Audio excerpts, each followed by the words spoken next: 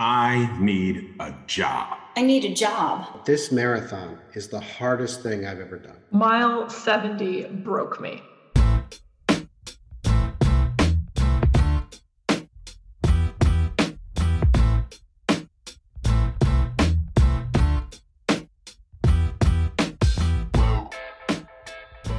Hey there, and welcome to Grit, True Stories That Matter. Grit is a weekly podcast about stories, the contemporary, personal, narrative kind of story, and the people that craft and tell them. Now, some weeks a storyteller will join me here on the podcast, tell one of their stories, then together we will break it down. Other weeks, I have a conversation with a stellar teller about the art and craft of the personal narrative story. And yet other weeks, like this week, we feature stories from our myriad events. This week, more Truologues, two of them from Deja True. Deja True is the name of the event, and Truologue is the form. Maybe not the greatest names ever, but it's what we've got for now. Now, why do we do all of this? Well, we want to feature these tellers and their stories, and also to help you, our listeners, craft and tell better, more engaging, more relatable, and more memorable stories. True stories, personal stories, grit stories. This week, we've got two Truologues around the theme of hard truths. The first one is from Corey May and Kat Dean. The second is from Andrew Shelfo and Emily Pitts. Now, you can check the show notes for upcoming workshops and events, including the 99-Second Story Slam and the Mental Health Happy Hour, which is an open mic.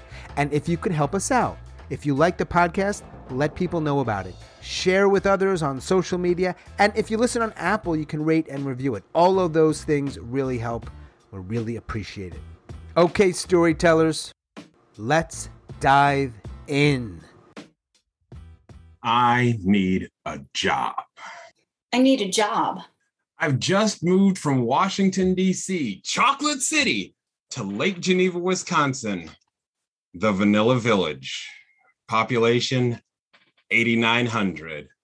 My wife, 5 kids, and I have diversified and increased the population by 7. I've moved from retail management to God knows what. It's a little scary, but I can sell anything. I've been working in Dr. Green's pain management clinic as a temp for about 3 months now. I like it here. Everybody's really nice and the job is super easy.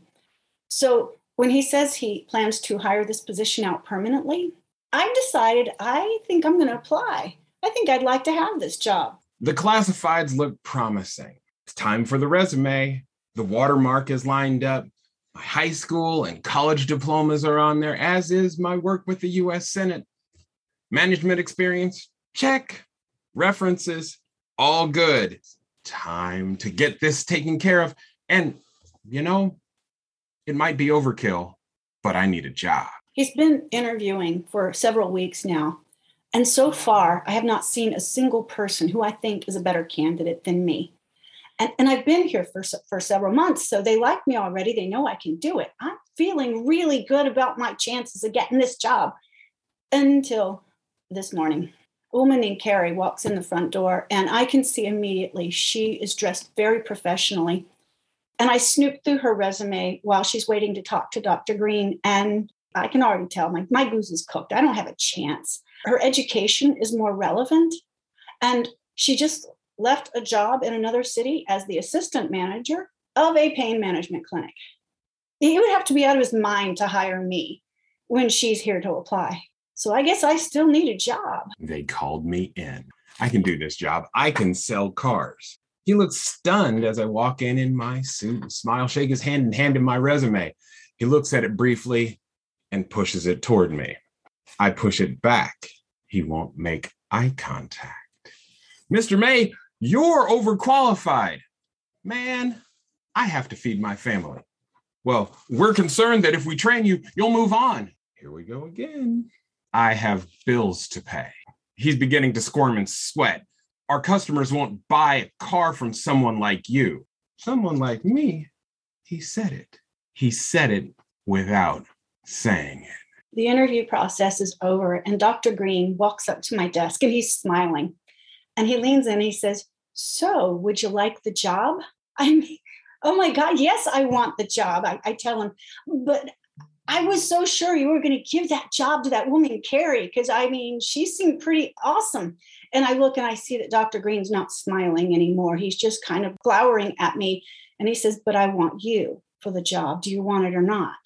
But I mean, yes, I want the job. But she must have said something so stupid in her interview that you didn't pick her. Because I mean, I looked at her resume and about now I realize it. Not only is he not smiling anymore, but he's looking at me out of the corner of his eye, which everybody in the office knows he's about to go off on somebody. In fact, everybody in the office has disappeared. They don't seem to want to witness what might happen next. And then he leans in again and says, I don't think my clientele would be comfortable with a Black person working in my office. Do you want the job or not? He said it out loud. He said, this is not some stupid redneck screaming the N-word out of the back of a pickup truck. This is an educated man, a doctor. I just stand there and I can't seem to formulate words, which is just fine because I don't think I could get any words past my throat if I could think of any. I just stand there staring at him for a minute. I'll drive by there on Monday. I guarantee you the hire won't look like me. And you know what? I still need a job. Finally, I find my voice and I just shake my head and say, no, I don't want the job. And I'm shaking and I turn to walk back to my desk. And I know in my heart that on Monday, some other woman was going to be sitting at this desk. She was going to be white. She wasn't going to be me. And I guess I still need a job.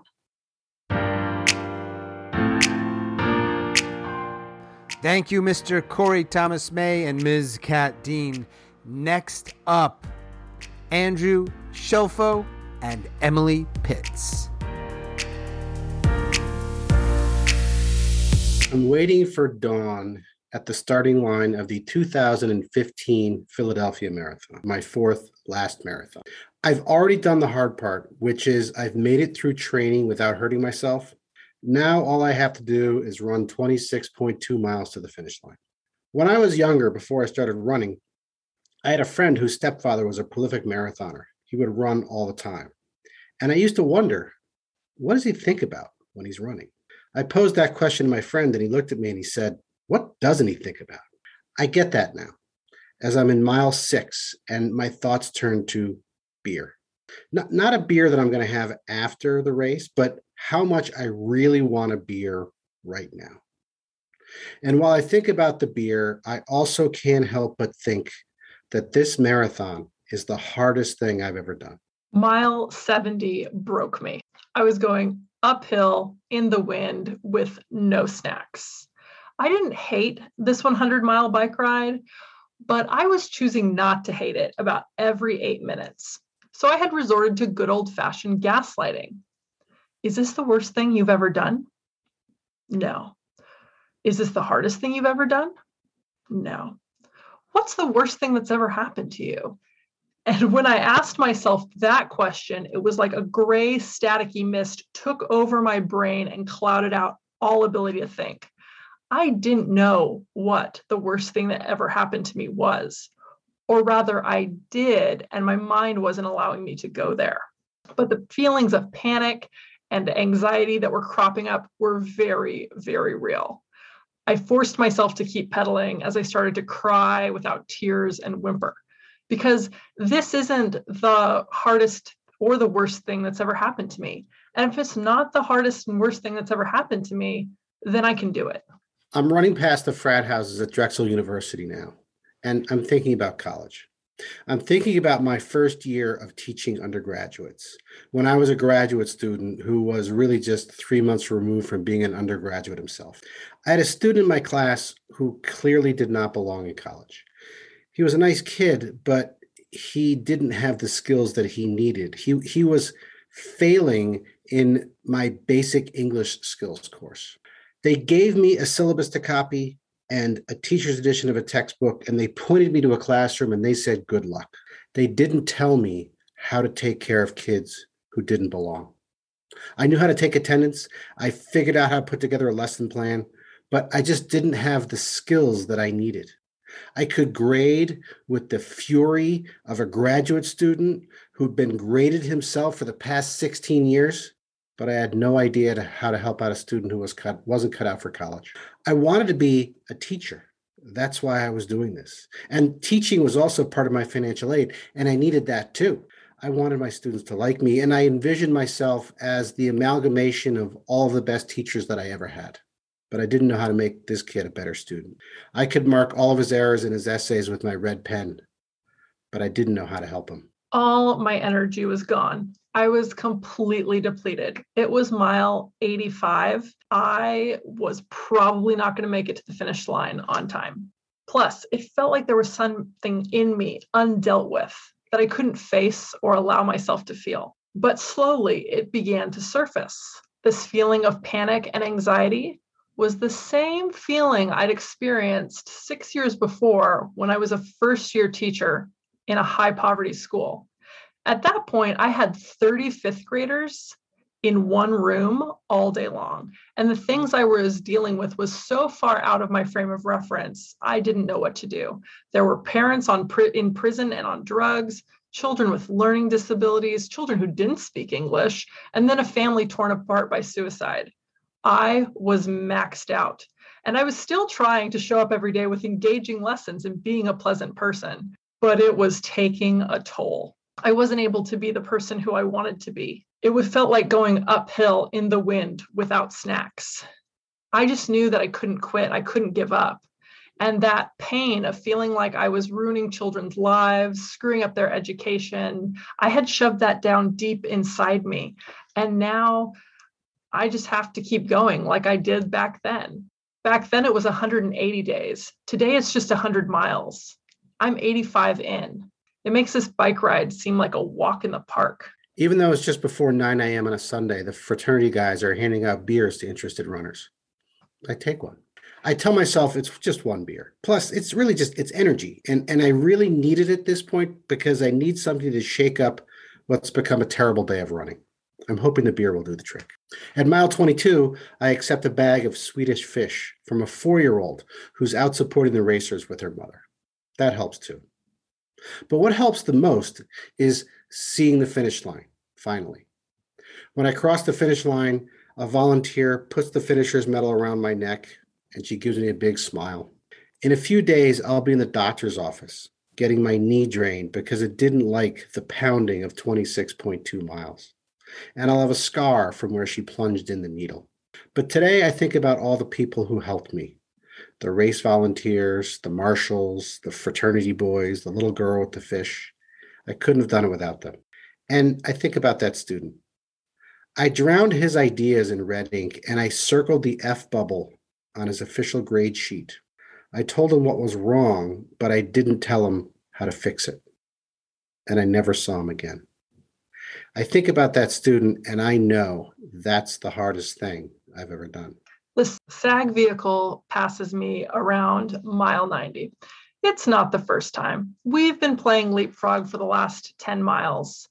And inside, there is a Santa Claus-esque driver with a radio. And so now everybody knows who's supporting this bike ride, that there's a lagging rider on the course who's not going to finish on time. It gets more embarrassing when he actually pulls me over to tell me that he has to stay on the course with me until I make it to the finish line. Or I could just put my bike in his vehicle and he can drive me there. But I can't give up. That thing in me will not let go. And I say, I'm sorry, but you're going to have to stay with me until I finish this bike ride, which he has to, so he does. And I keep clutching my handlebars, chanting to myself, this is not the worst thing that's ever happened to you. This is not the worst thing that's ever happened to you. Teaching was the worst thing that's ever happened to you. And that you had an audience of 30. Right now, you only have an audience of 1. It will be okay. An hour later, I pull into the finish line. The SAG driver waves and leaves, and I get my bike into my car. But success doesn't feel good. Success feels really, really shitty.